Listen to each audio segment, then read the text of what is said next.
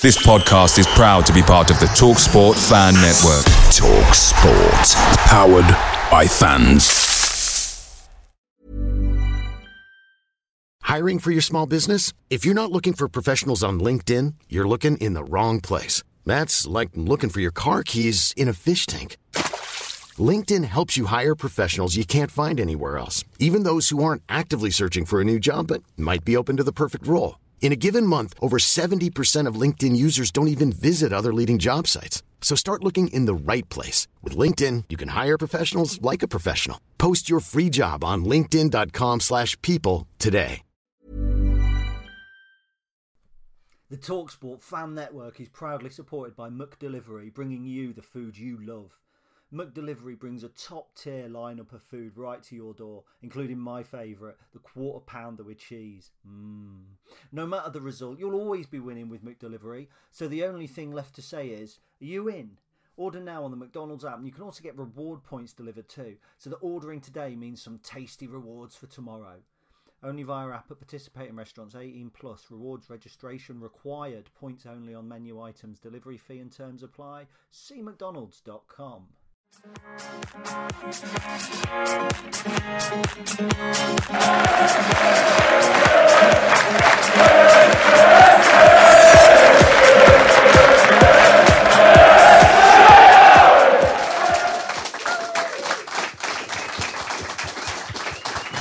Thank you very much, everybody. Once again, I'm Ben, and I'm joined by Gary. You all right? I've got bits of beard on me, I think. This is the this is the second part of the live specials for the Stacey West podcast. Myself and Gary, we're joined again by a very special guest. We've got Michael Appleton on the sofa. Another round of applause. I was going to say, is that worth a round of applause? I thought it is. Yeah, I thought that's worth a round of applause. So to catch up from part one, of those who haven't listened, we've been talking about Michael's career up till now, and we've arrived at the crucial moment where Michael Appleton, the player and coach, becomes Michael Appleton, the manager. Obviously, you went into what could be described as quite a big job with several challenging caveats coming your way. Yeah, it was. I mean, what I would say is that I met the owners originally the first time, and to be fair,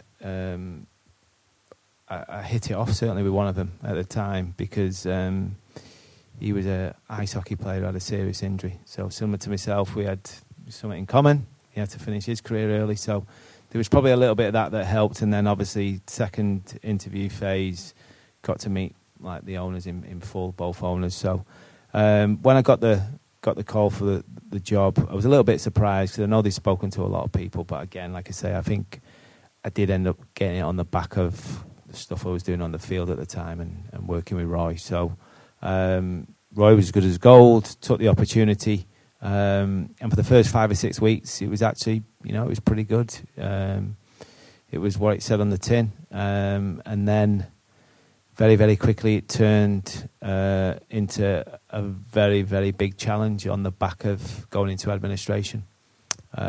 We found ourselves, well, first and foremost, my first meeting with the first administrators was them telling me I had to sack 6 members of staff.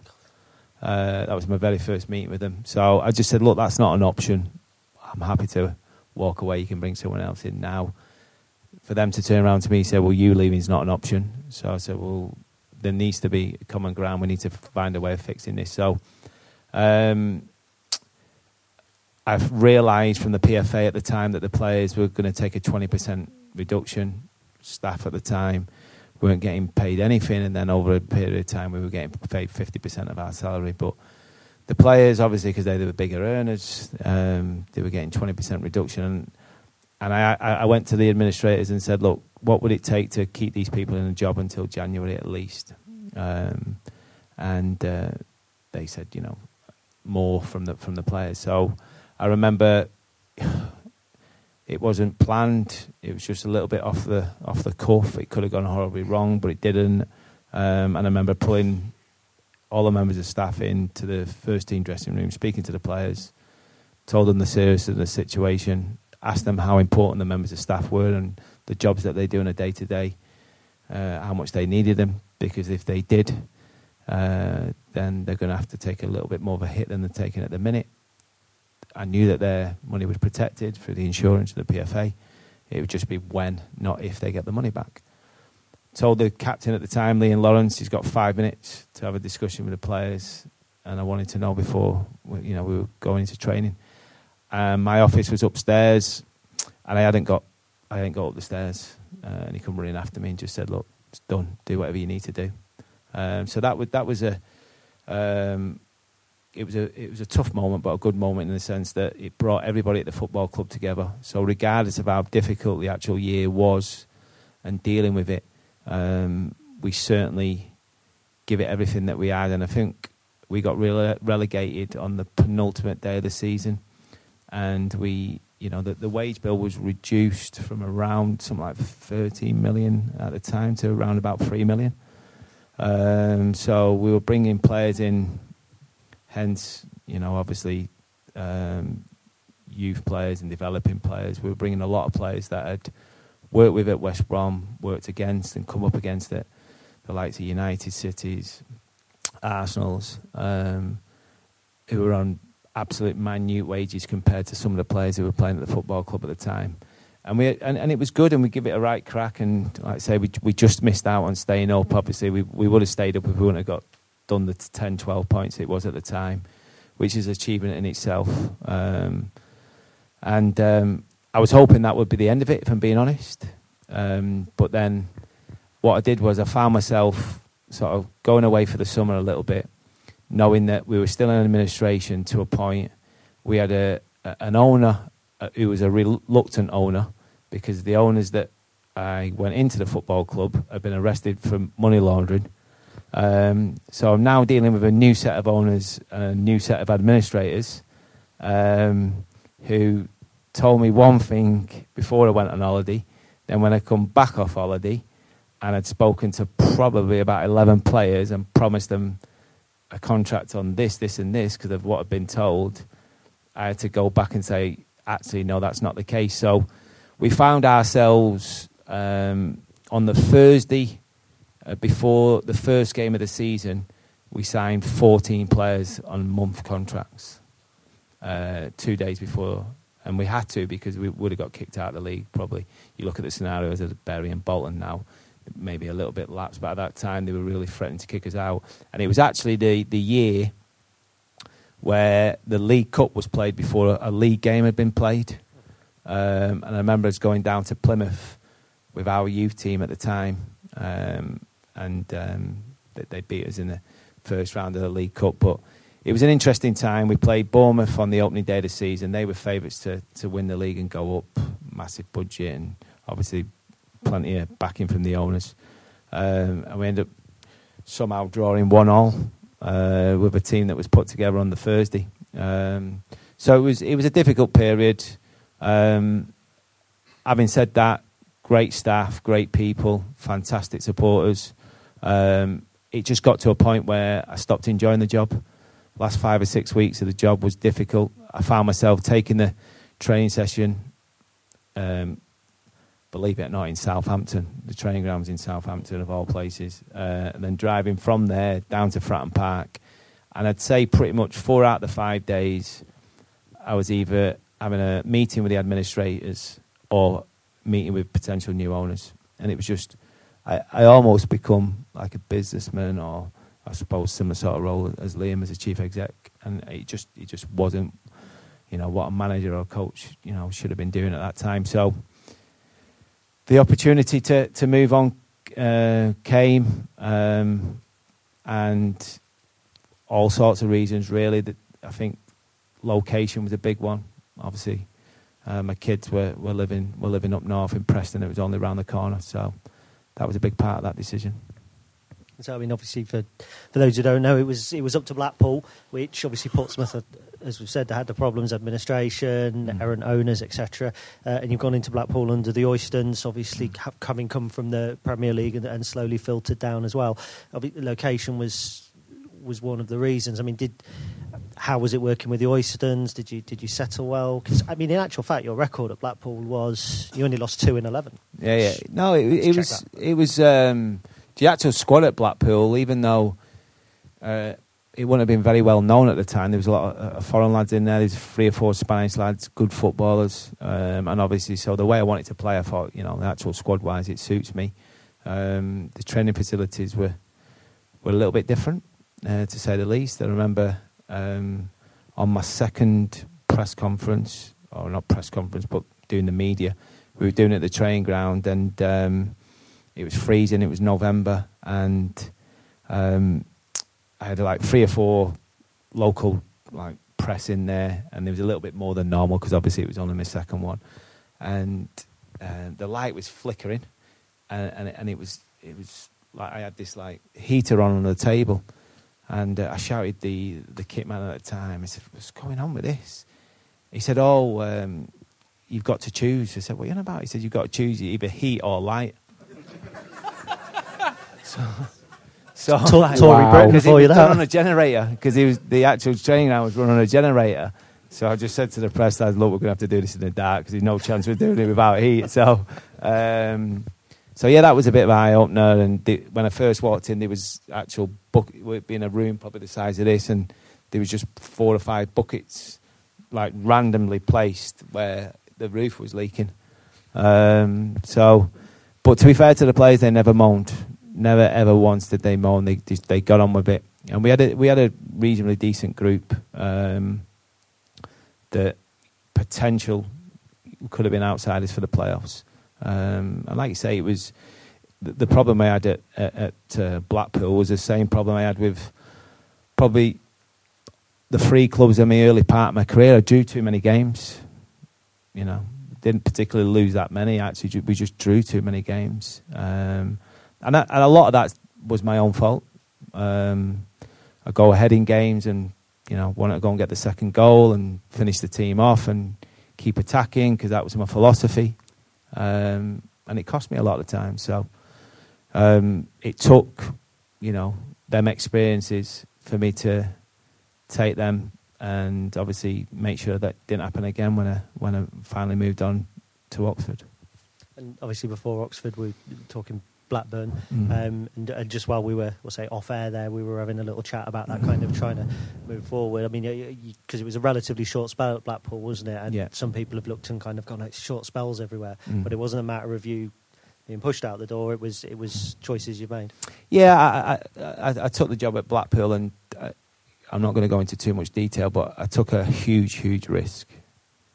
Huge risk, and obviously there's only people closer to me know what I mean, why, and then Blackburn coming pretty quickly, and it almost took that risk away.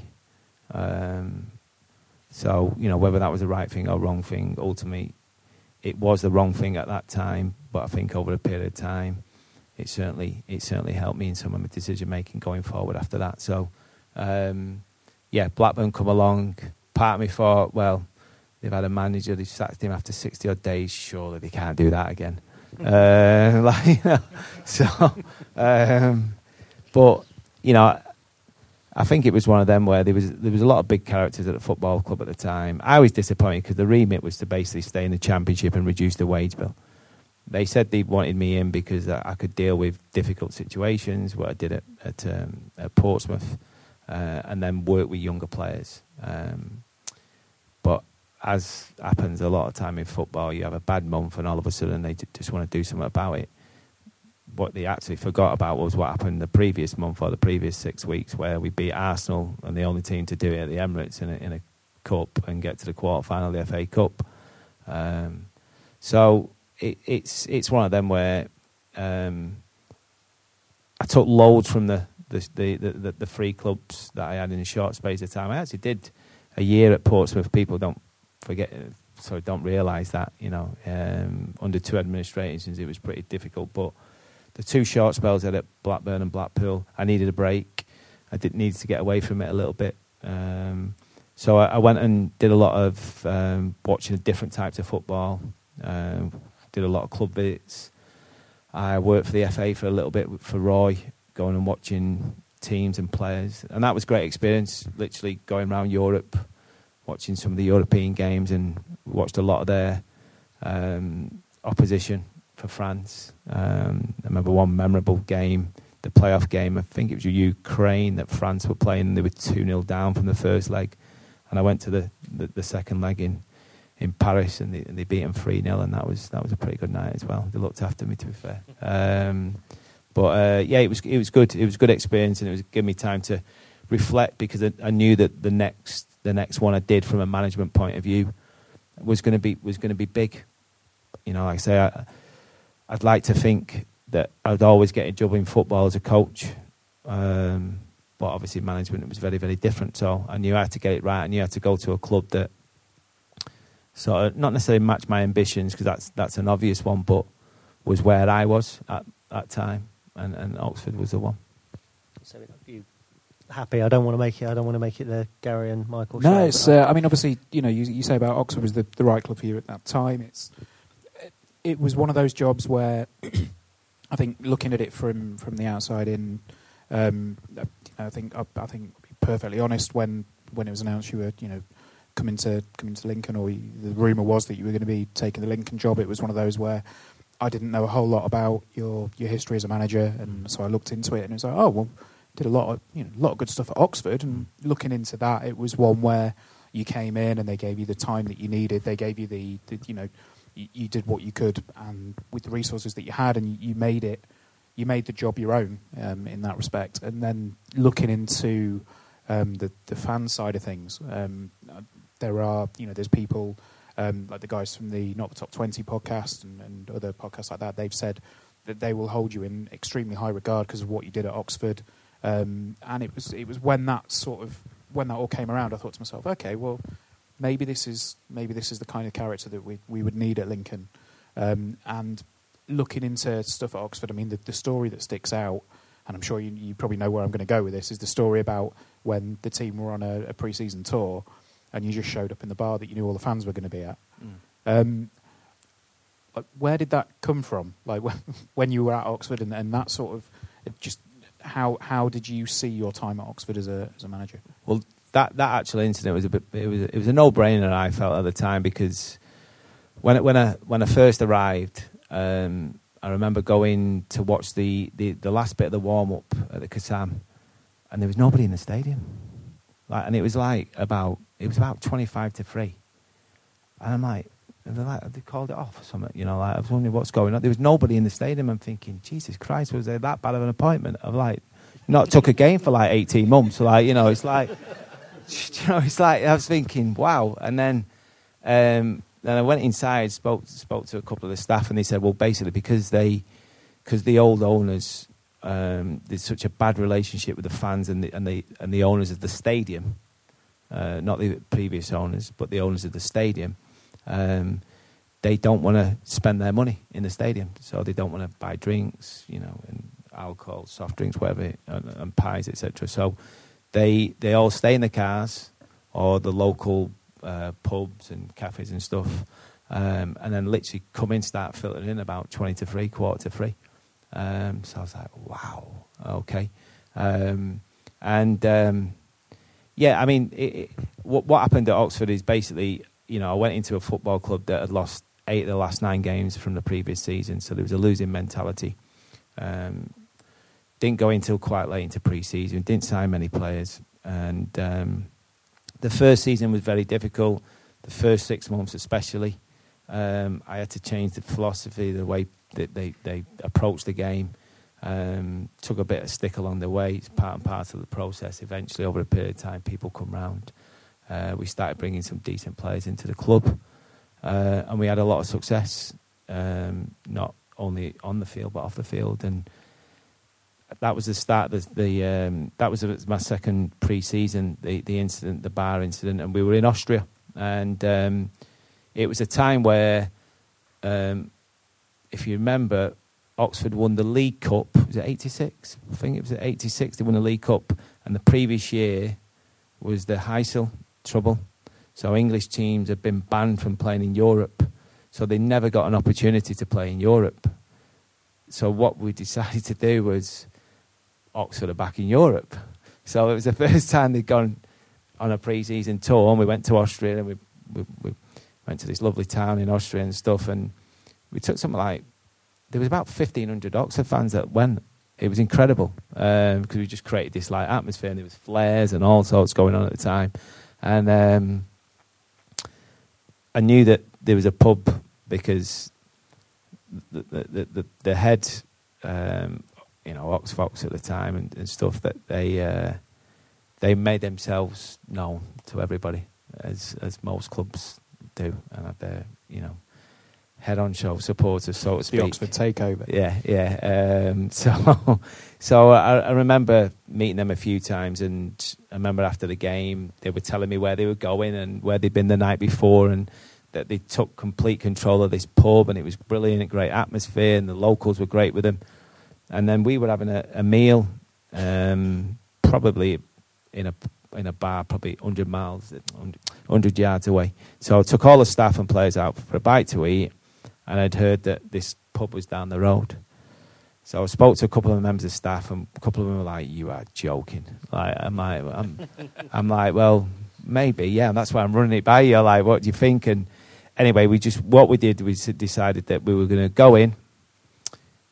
Someone would go ahead, order 30 pints, whatever it is, staff and players, and just make the announcement. Listen, we appreciate your support. You've got half an hour with the players. They're happy to talk and mingle. And to be fair, it was one of them where we did it. We did it on the half an hour. After half an hour, a whistle went, and we left, and it was all great. And I think it would have got too daft and maybe a little bit stupid if we'd stayed on a little bit, but it just worked. And what happened was that filtered back to the rest of the fans, and I think they got to see the togetherness that was trying to build with the group. And then that season, probably, apart from obviously losing at Wembley in the final, couldn't have gone any better with the promotion. Some of the players that we produced, and we had a lot of success in the cup as well. See, I'm quite interested in an early signing I think you made at Oxford. Alex McDonald, who I personally feel is a horrible little bastard. And I'll be honest, I do. And I'm kind of assuming, I mean, is that why you signed him, that type of character? Is that important in fostering that mentality almost? Well, yeah, he might be a horrible little bastard to the opposition, but like when you've got him in your dressing room and he's on your team, he's quite a useful tool. I think with Macca, I made 2 signings in that January. We weren't supposed to do them until the summer, but I spoke to the chairman and the board and just said, look, we need a bit of a catalyst here in this dressing room, because probably a few weeks earlier, and you probably heard this one, but I remember we took a heavy defeat at Cambridge, and people made a massive thing of it because of the boat race, Oxford-Cambridge. I'm like, well, it's played with a ball and it's on a pitch. It's not, it's all... But they tried to make a big thing of it. Anyway, we got turned over 5-1, my heaviest defeat as a manager. I remember asking a question in the dressing room of who's been relegated, and it was a little bit more aggressive than that and a few F-bombs in there. But I said, who's been relegated? And there was only one person who never put his hand up in the whole dressing room. So, the phrase, never ask a question that you don't know the answer to. Well, I certainly didn't know that answer. And I had to do an interview for Sky straight after it, and the lights were on, but literally nobody was in there when I looked back at it. Like, it was literally, I was still thinking about what had gone in the dressing room. So I said to the chairman and the board, I said, look, I've got a clear idea and sort of pathway of how I see things happening. I just want to bring 2 players forward, and I said they're not going to cost much in terms of the amount of money they'll cost, but the 2 very different players. One was Joe Scars, steady Eddie, reliable, ultimate professional. Slowest person I've ever worked with, but nobody got past him. He was just clever enough to be in the right area at the right time. And the other one was Macca, who was the complete opposite. He was an absolute whirlwind, like a Duracell bunny. He was literally 100 mile an hour. You couldn't be anywhere near the training ground or stadium if he was there, and you couldn't, you'd hear him coming from a mile off. And he played the game like that. He was like I say, he was an energizer. Everything that we did well probably started with them 2 players for completely different reasons. Wonderful. And obviously, before we go on, Ben, you've got the Leicester question, but before we move on to Leicester, obviously, we touched very briefly on Kamar Roof. But, I mean, that was a real success story for you, wasn't it? And obviously, he's now playing in Anderlecht? Anderlecht, yeah. Spoke to him the other day, yeah. So, I mean, is that something that, because it looks to me like something you've got a bit of a knack for, is because you work with footballers, you can see that potential to develop? Yeah, I mean, it was a easy one and a lucky one at the same time with Kamar, because the first time I coached Kamar, he was 14 when I first took over at West Brom, and so I obviously seen him develop through the ranks at West Brom.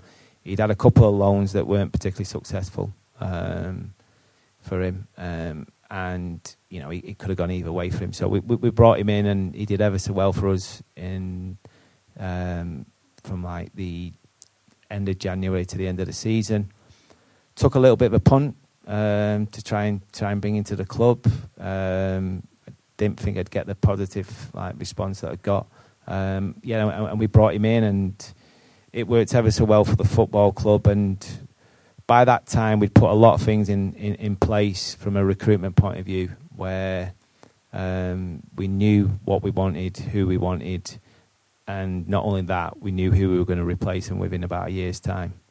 So very, very quickly, there was a lot of things that were going on behind the scenes in the first season. So the likes of Kamar went to Leeds, Callum O'Dowda went to Bristol City.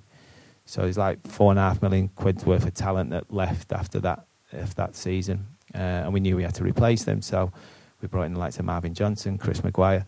So we had lads who were coming in for relatively small fees, but going for huge amounts of money.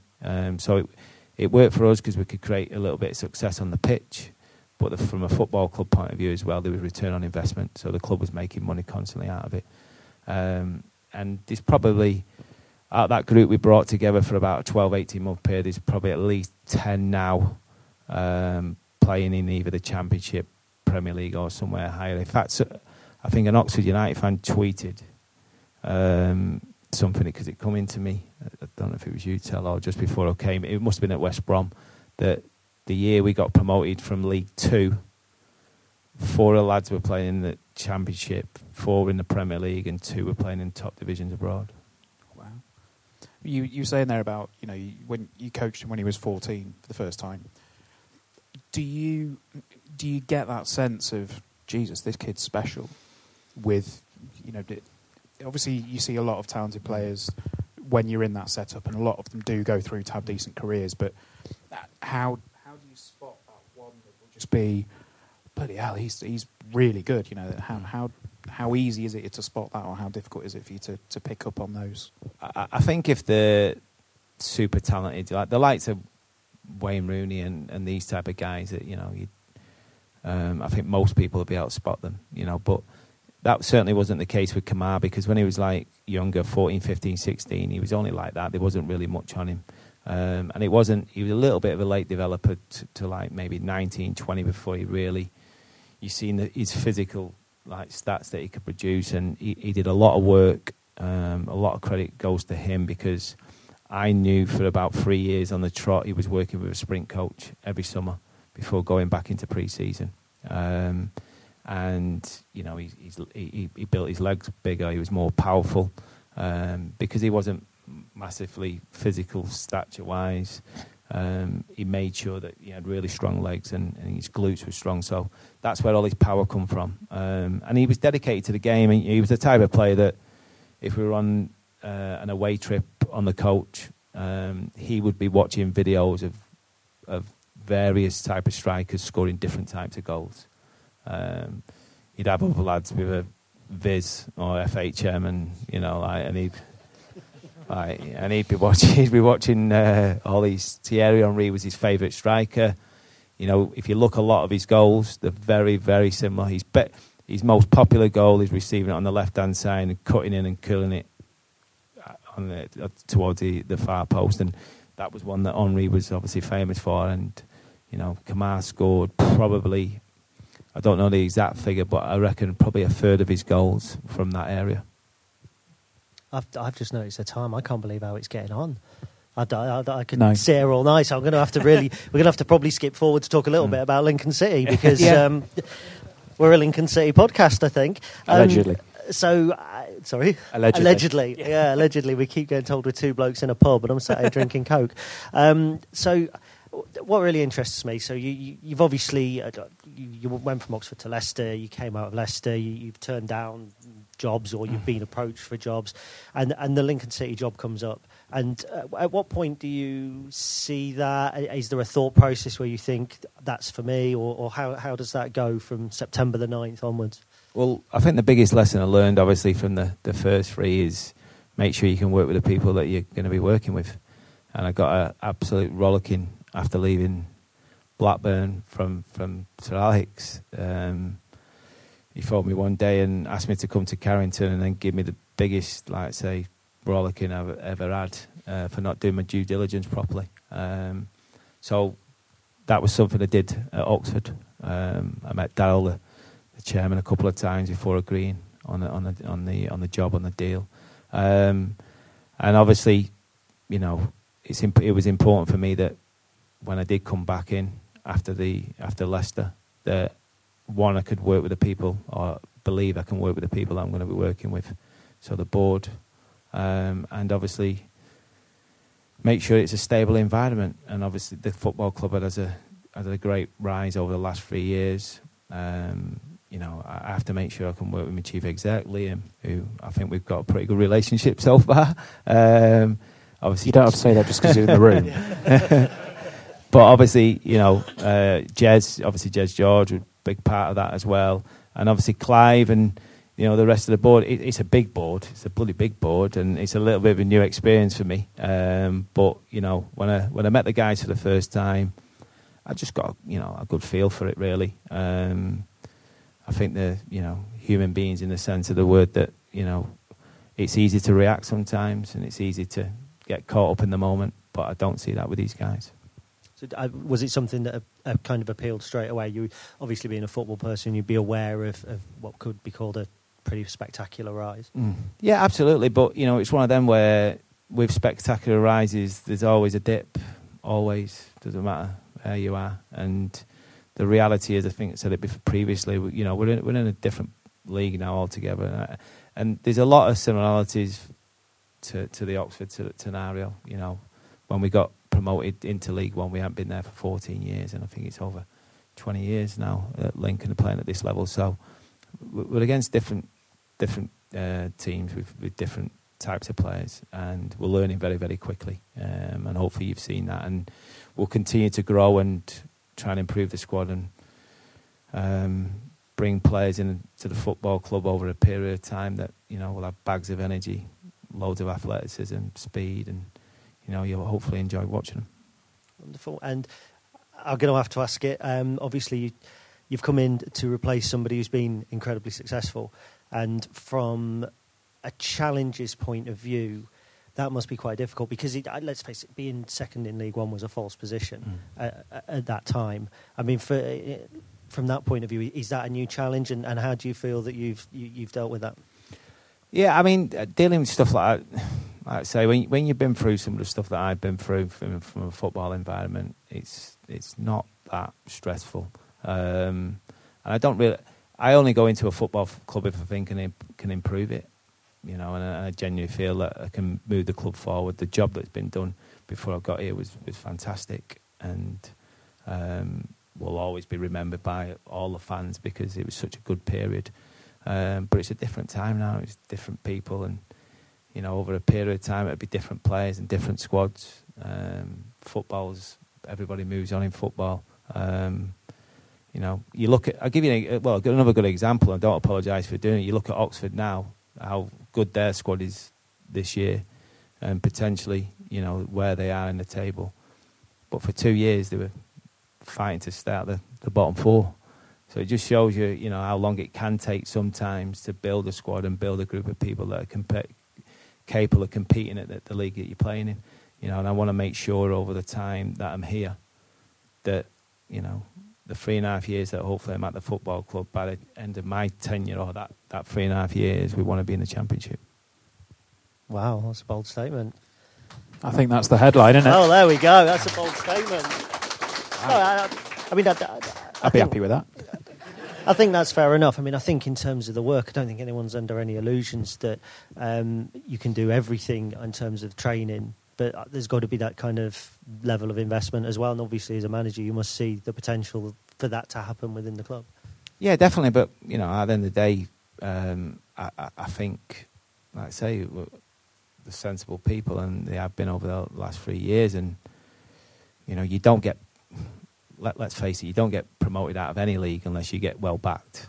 Fact, you know, most leagues, there's not really that many teams that finish maybe 3 and 4 places, either from a negative or a positive. You know, I think the good thing about the playoffs is that you can find yourself at a club that might have the 10th best budget in the league, and you might overachieve that season, find yourself in the playoffs, and get yourself into the next league. So I've got no doubt about it, and I don't need to know and don't have to know, but I've got no doubt about it that when the club come out of the conference and when the club come out of League Two, it was very well backed by the board and all you guys who came every week to support them. And the reality is, obviously, like I keep saying, we're in a different league with different budgets, you know, and there's some big clubs in this league with huge budgets. So what we have to find is be a little bit more savvy and find a different way. Yes, you want to be backed and you want to be competitive, and I'm sure, you know, that the board will do that over the coming years. But we want to do it in a way where we can develop players. So you might have a Ellis Chapman on your hands now as an 18-year-old, and you know he might be a little bit inexperienced. But if he's still at the football club in 12 months' time, imagine how good he could possibly be and playing regular. And we want to be able to produce players that, you know, possibly have took different routes. So whether that's them being released by bigger clubs, whether that's players that have come through the conference and it's not quite happened for them and deserve an opportunity.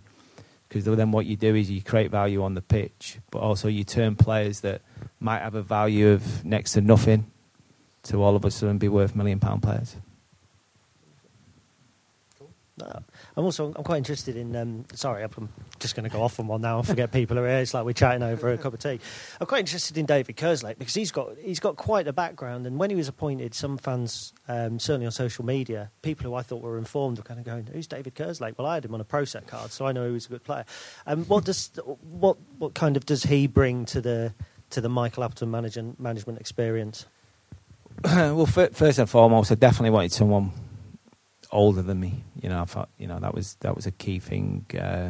Me going to Oxford and taking Derek Fazackley in with me. You know, I'm not a screaming baller. I'm not a screaming shouter. A look tends to be enough. From you, definitely, yeah. Maybe a flex of the shoulders, man, as well. But no, joking apart, I think it's one of them where you need someone who's clearly experienced by your side, and you need someone to put the reins on you every now and again. But I think with Kersey, it's one of them where he's had incredible experiences. You don't be as good a player as he was and not know a lot about the game. You know, he will look at the game sometimes differently to me, and he'll have an opinion, and he's prepared to give that opinion. And that's the type of people I want to work with. I don't want to work with people who's just agreeing with me all the time. You know, one of the things I say to my staff all the time is that if I'm on my way home in the car and I'm not thinking about something that they've challenged me or questioned me on during the day, then I'll probably change my staff pretty quickly. Fair enough. Cool. Ben? Yeah. Anything you'd like to add before we bring on our, we could say another special guest. Liam would probably call himself a not-so-special guest. I think he said he was on the periphery. Well, I think it's quiz time, isn't it? Well, we need Liam first. Can't have a quiz quiz with one manager, can we? Well, I'm saying it's quiz time, so let's bring on our next special guest then, Liam Scully, CEO. There he is.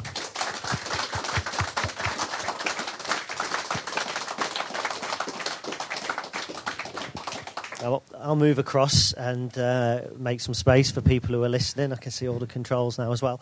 Liam, I do have a question for you. I think that we need to tell these people about the day you sacked a football mascot. Straight in at the deep end. Straight in. Wow. So back to my days at Doncaster Rovers. I was probably in my early 20s, first kind of management job or management role in the chief exec at the time. He was a good guy called Dave Morris, but he was a phenomenal delegator of difficult tasks. And Donny Dog, if you picture it, it's a cute little mascot, little puppy. And I'd just done a deal with the NSPCC around awareness of child cruelty, the hotline number, and what anyone should do to kind of report this. And it was at the time, without getting all sinister, around sexual exploitation and making sure there was awareness. And at the time, the lady that was our mascot was a former glamour model. And when I say former, as in she was 40 something, and it was when she was 20 odd. And I don't know what she was thinking, but to raise money at Christmas time, she thought it'd be a good idea to do a raunchy photo shoot as the club's child's mascot, sponsored by Childline. So picture the NSPCC and cute little Donny Dog and bless her, the lady that was volunteering, who did a phenomenal job the majority of the time, but I think there was a bit of brain fade. The chief exec called me in and went, "Look, this is unacceptable. You're going to have to sort this out." And me and my boss at the time, we kind of looked at each other and decided who was going to have to do the challenge. And at the time, I was just about to go away and do the Inca Trek with some of the first team players. So Michael Maynard, Mark Wilson, Jimmy O'Connor, James Coppinger. We were just about to do this charity trek, and literally, we're about leaving for the airport, and we've had to call her in and say, "Look, this is not acceptable. You've broken a code of conduct. Child's mascot. You should never take the kid's head, the head off the mascot. It's kids, yada yada yada. Raunchy, lacy underwear, not really in keeping with what we're going to do." And I just, if I'm honest, naively, I just thought that was the end of it. Got on a plane to Peru, and it was before the days of kind of iPhones and all that lot, but I opened my phone in Cusco as we landed, and literally my phone had blown up, and Jim White, lovely Jim White on Sky Sports News, had got hold of the story and decided that we'd had a sense of humour failure and that it was completely acceptable to do this. So Jim White called me out, and my boss Eric Randerson live on Sky Sports saying, "We've lost our sense of humour, and you've got to give Donny Dog the job back." And I think at this time, I had NSPCC on the phone saying, "You can't give the job back. We brand association, yada yada yada," and it all really kicked off. So I think that was my first management job in football, which was certainly a tough start. But the best bit about all of this is 10 days later we've had to reinstate the lady into the mascot. We've all had to apologise, yada yada yada. NSPC have dropped us. It's all going crazy, and we had to take the mascot over to it's called the French Gate, which is a shopping centre, and because it was the daytime, we just put one of the 16-year-old apprentices in the suit and just walked him around the shopping centre, and about 40 minutes later, this kid comes, takes the head off, and he's as white as a ghost. And we start questioning, going, is everything all right? And basically, for the want of a better term, he'd been molested for about 45 minutes because all these people walking around the shopping centre, quote, thought there was some fitty that had just been on page 3 in the suit. So yeah, it was a very steep learning curve, which I shared with you at the time. So yeah, certainly learnt from that point of view what management in football was all about. And yeah, I never got sacked for my raunchy lacy underwear shoot with Poach at the end. It didn't seem to get as much traction, actually. No, I've still got the photos. If anyone wants them, just like you'd give those away. They're still under your mattress. Selling them, mate. On to serious things. Obviously, we've been chatting to Michael, obviously a very experienced man in football, but from your experience of working with Michael for the first couple of weeks, what's that been like, and what sort of positive things have you taken from him? Look, I think we're still in the early phases of a new relationship, and I think it's really important. The one thing that happens in football, and because everybody's got an opinion in football, is if you went into an engineering business, you wouldn't have the accounts team getting involved with the people on the in manufacturing, and the one thing I'm a big believer in is staying in your lanes and making sure that if you're going to if you're going to add value, if you're going to partake in conversations, just making sure that you know what you're doing. And I think the one thing I've noticed and I've been witness to in football is there's especially when it comes to on-field activities, there's a lot of people that have a lot of opinions, and I think myself and Michael, we've clearly, we're new into the relationship. But the thing is, Michael knows his trade and his business, and without being corny and it's awkward side of it. So for me, there's no point trying to get involved. And if you were in your office and someone starts hanging over your laptop and starts looking what you're typing, and that's why I always stay away from the training. Close browser. Yeah, exactly. So. I think the good thing that is, we've both been around football long enough. We're respectful of the job each other's got to do. There's going to be times that we see things differently, and there's going to be times that we see things, the same way. So I think the best thing about it is we've both been around football long enough. We've had, we've seen quite a lot despite our relatively young years. And for me, I think we'll always remain respectful and of the challenge, and ultimately I've got a job to do on behalf of the board, and so has Michael. And 99.9% of the time they're the same job. But every now and then that football is that's what it is. You've got to have those differences. But I think the best thing that comes in, and listen, you don't need me to tell you, and it is a bit embarrassing sat in front of you, but there's just real clarity of thought and mind and process, and right throughout from Clive and the board, we like to see ourselves as a process-driven football club and organisation. You can't control outputs necessarily, but you can control inputs, and you can control the processes that you put in front of us, and I think that's the attraction, and that's where there's alignment between Michael Appleton and Lincoln City and the board.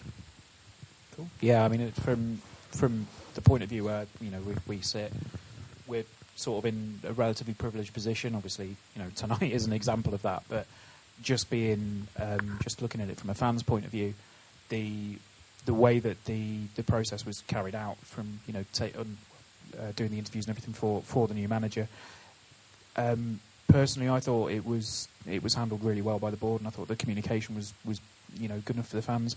I know we had the fans forum around the time where it was a lot of speculation was going on.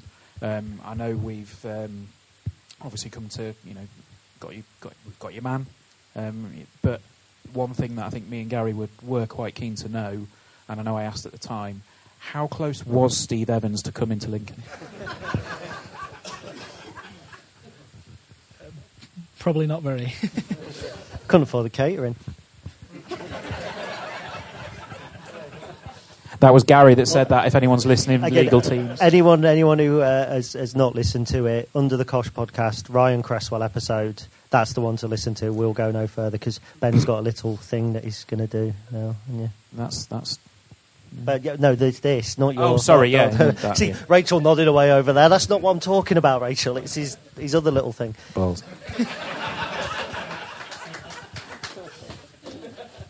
It's like a baguette. Anyway, so you've been playing with your doll's house again. Anyway, I think we've gone off. Yeah. So Gary's got a quiz. For are we doing my quiz first? Yeah, I mean, I was going to say... Yeah, we'll do my quiz first. So, okay. I've put a little quiz together. It was originally... The answers are on there, Liam. Look at that. That's what I'm trying to get to. Look at that. That's a point to Michael.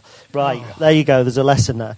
Now, we've got a little quiz. It's 4 or 5 questions about Lincoln City. It's not going to take long. I normally do Stacey West quiz on the blog, and people obviously play along and don't get very good scores. Andy, I see you looking straight at me there. But we have got a prize for this one. Liam, I'm trying... Look at these bloody cables. Oh, dear. So it's chocolate, Michael. So this is serious business, man. Serious business. So we've got a child selection box that was on offer in the Co-op at the same time as club bars. And, yeah, the other chocolate, exactly. So how are we going to do this? We're going to do quick fire.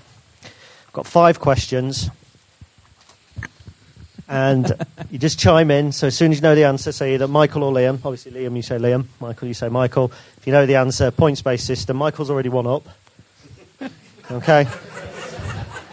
But the next one's probably a gimme, okay? Your best mate. Oh, yeah. Well, yeah.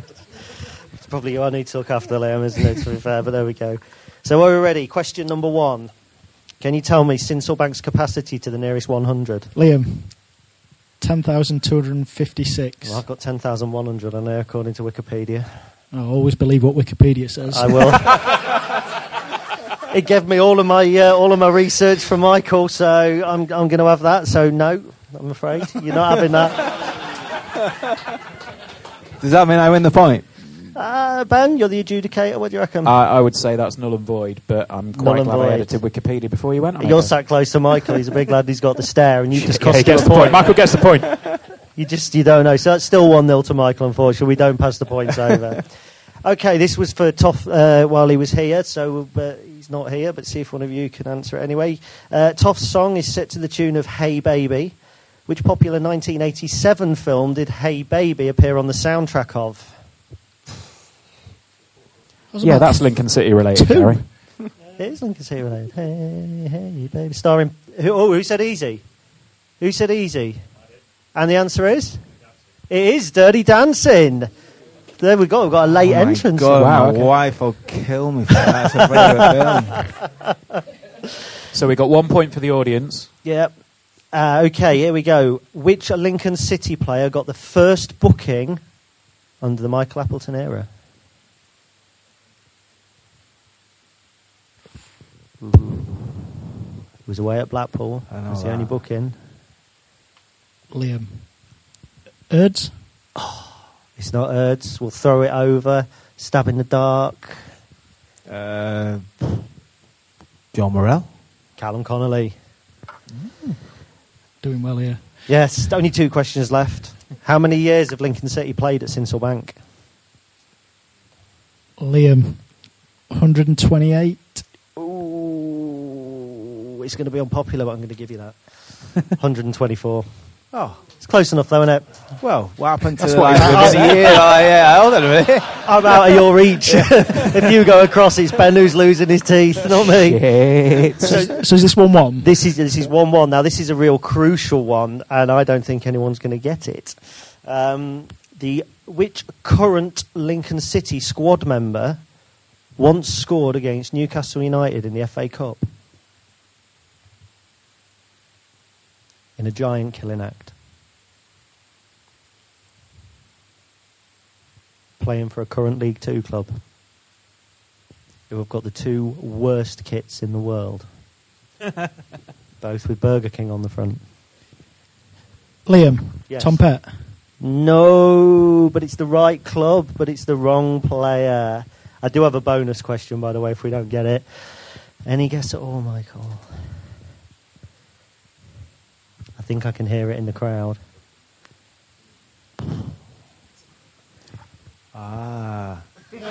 Ooh. Mr. Boswick. It's Mr. Boswick. We do have a winner. The last question was, last season's kit resembles the bag of which famous supermarket chain that's now defunct? Do we have to talk kits? It's probably best Really? not to. So we have a winner. There he is. Mr. Appleton is the winner. That 99.19% of the time they get on, apparently that's not it. So there we go. Congratulations. Thank you very much. There you go. Round of applause. What's going to be what's the first one out of the box? I haven't had anything out of it. I don't think. On the box, definitely double decker. Double decker. Oh, I didn't see. Good Crunchies choice. in there. I should have owned. That's why it was on sale. Who knows me well? Who just said that? I know it wasn't my dad. I could see. Cool. So next up, I've sort of put together a little quick fire. It's actually 3 minutes past 8. So That's all right. Go on then, Ben. Yeah, quick fire. This or that questions. What I think Liam and Michael can both answer at the same time. I want to go. I want to play this as well. Okay. I All right. feel There we like go. I'm one of the guests. So, right. So, Michael, tea or coffee? Tea. Tea. Tea, Beer or wine? Beer. Wine. beer. Night out with the boys or night in with the missus? Does she listen? I'd have to say I'm a little bit older for the nights out and now, so yeah, night with the missus. can I give 2 answers and just cut a certain bit? I'll send you a separate edit, yeah. Is that like the bonus edition? Nighting with the missus. Yeah, Fee doesn't listen, but nighting with the missus, I couldn't go out drinking. I proved that.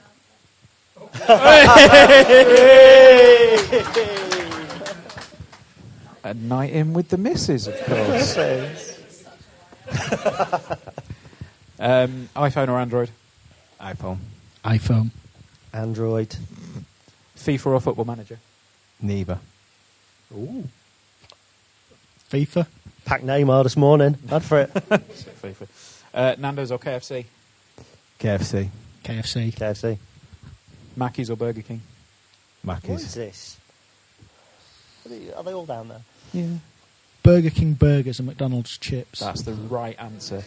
Not the chips me and my old man on the way in here. They tasted like a bloody carton full of maggots, but McDonald's, yeah. Fair enough. Manage Lincoln in the Premier League or become England manager? That's That's painful. Well, the more realistic one's going to be managing Lincoln in the Premier League. Liam? Ooh. Yeah, Lincoln in the Premier League. absolute no-brainer for me, England. Rock or rap? If I had to choose, rap. Ooh. More. It depends. If you're talking like indie rock or like rock as in hard rock. Just any. There's loads of different If you're rocks. talking like, your Oasis, etc. Yeah, then it'd be Oasis all day long and Cortinas, etc. And fair enough. yeah. Anyone from Manchester. But not heavy metal. In Spiral Carpet, Stone Roses. Yeah, exactly. Yeah, rock. Oh, well, yeah, obviously rock, anything with guitars. Call or text? Text. Text. Text. Messi or Ronaldo? Ronaldo. Messi. How many of these are there? Ronaldo. Last minute winner or 4-0 up at half time? Last minute winner. Last minute winner. 4-0 up at half time because I can't stand it. Ferrari or Aston? Aston. Have you never seen my 2-litre Astra? Honestly. I'll have Aston. Fair enough. Oasis or Blur? As if I need to ask. Yeah, don't. Oasis. Oasis. Yeah, same. At school, I actually picked Blur, and now looking back on it, I bet I looked like a right twat. So, Oasis. Last one, bath or shower? Shower. I don't have any choice because my bath's in pieces in my backyard at the minute, so I'm having the bathroom fitted, so shower. Fair enough, there we go. Thank you for that. Anything else we need to do before we wrap up? No, I don't think so. There's obviously all the thank yous. Absolutely, Which list, obviously, but we'll come to Michael last because he's the special. But huge thank you to Liam for setting it up. Thank you to Lincoln City, the guy that came to do the tea. Massive thank you to Terry at the back, who me and him thrashed this out over a couple of phone calls. One of which while I was trying to queue in the chippy, and I was just like quickly, I've got to call you back, and put it down, and then I picked the phone back up and rang him, and he goes, "I'll never get between a man and his chips." So he knows me too well. I mean, to be fair, it's Nobody has. It's not as bad as the one when you text me yesterday saying, that one. I'm just on the toilet. I'll ring you in a minute. That was actually today, wasn't it? I think it might have been yesterday. Could have been FaceTime. Yeah, well, Oh. No, he's Android. yeah, I am Android. Just man. with Apple, and it's a conspiracy. It's like a cult. Thank you to Bubs, who's disappeared somewhere, for coming and Yeah, taking the still- photos. Massive thank you to everybody here who's come along and indulged us in this, and of course to Harry Toffolo and to Michael Appleton for agreeing and taking it seriously as well, which is a little bit more than I think we usually do. Yeah. Anything to add?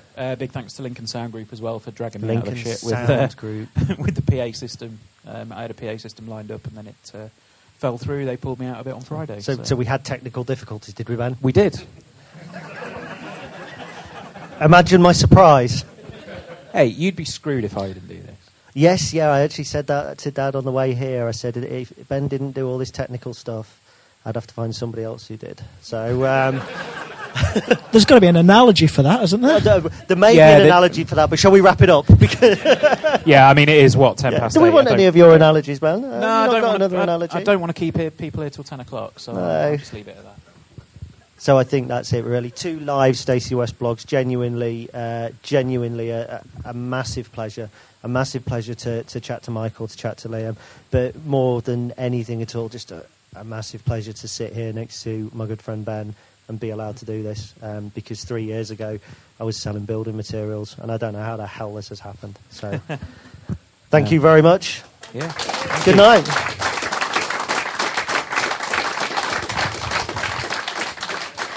Yes, sir. How did you find tonight? I thought it was brilliant. Yeah, really good, really enjoyable, really interesting to hear. The sort of Michael's early years, some of the stories he's got about those events that have led up to us thankfully having him as our manager. So yeah, I thought it was really, really interesting. Really You've seen him as in a different light tonight.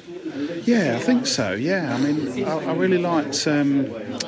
He sort of kept going back to the human element of the game and about people, and I found that really quite impressive. And I think he's a top guy to have here. Actually, I mean, not that I didn't think that. Yeah, before. fully behind him now, though. Yeah, well, I always was, but yeah, I think it's just reinforced the fact that we've got a good one here, and we need to stick behind and see where we are this time next year, because I think it's going to be exciting. Yeah, brilliant. What did you reckon tonight, then, Andy? I enjoyed it. I thought Michael Appleton came across really, really well. Honest and open sort of chat. And I think the podcast worked. It was really relaxed as it is in the normal time when you listen to it. It was enjoyable evening. Yeah, definitely seeing Michael in a different light now to what he did maybe before he got appointed. Yeah, I think sorry, my fans. Right. No, I think I mean, I've always, like I say, I'm a bit vocal on Twitter with my opinions, but I think he's come across really well. I've learned a lot more about him tonight. Hopefully, when people listen to the pod, they'll get a good insight into him as well, and hopefully the club can go forward now. Yeah. So, fully behind him. Positivity from now on. Yeah.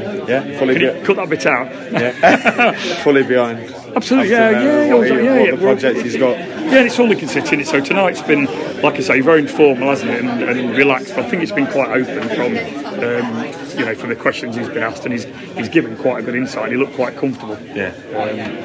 When he's talking, which is the main thing. So. Yeah, cool. Did you enjoy that tonight? Yeah, it was brilliant. That was. Yeah, he came across as genuine, honest. Yeah, I liked him. But I thought that before he even got the job. So has he changed your opinion tonight then of how you saw him at all? He's confirmed it. He's confirmed what he already thought. But to hear it from his mouth and what he was saying about what he expects from the club and what he wants to do with the club, it's exciting. Isn't it? It is exciting. Yeah, it's got to be a little bit more exciting than it was before. So he came across brilliant. Looking forward to the future. Fully behind him now for the rest of his contract, and looking forward to Saturday, really. Yeah, I always was, but yeah, even more so after hearing him tonight. It just seems genuine. It just seems like a genuine guy. So I think we've got a good one on our hands. Cool. You're all right. Chris is the professional at this now. So obviously, you enjoyed tonight? Yeah, fantastic. It's really good, really insightful, enjoyable hearing about some of Michael's past jobs and successes. So. Are you definitely seeing him in a different light now compared to when you were first rumoured to come in?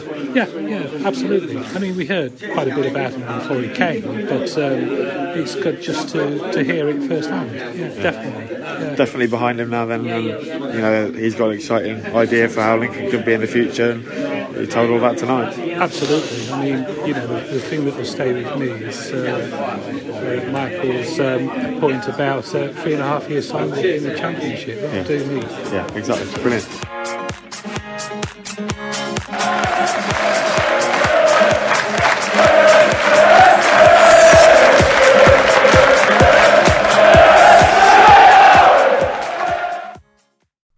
It's the 90th minute, and all your mates around watching the Imps on iFollow. You've got your McNugget share boxes on the go. Your mate's already got booked for double dipping, but then you steal the last nugget, snatching all 3 points. Perfect. Order McDelivery now on the McDonald's app. You in? At participating restaurants, 18 plus, serving times, delivery fee and terms apply. See mcdonalds.com.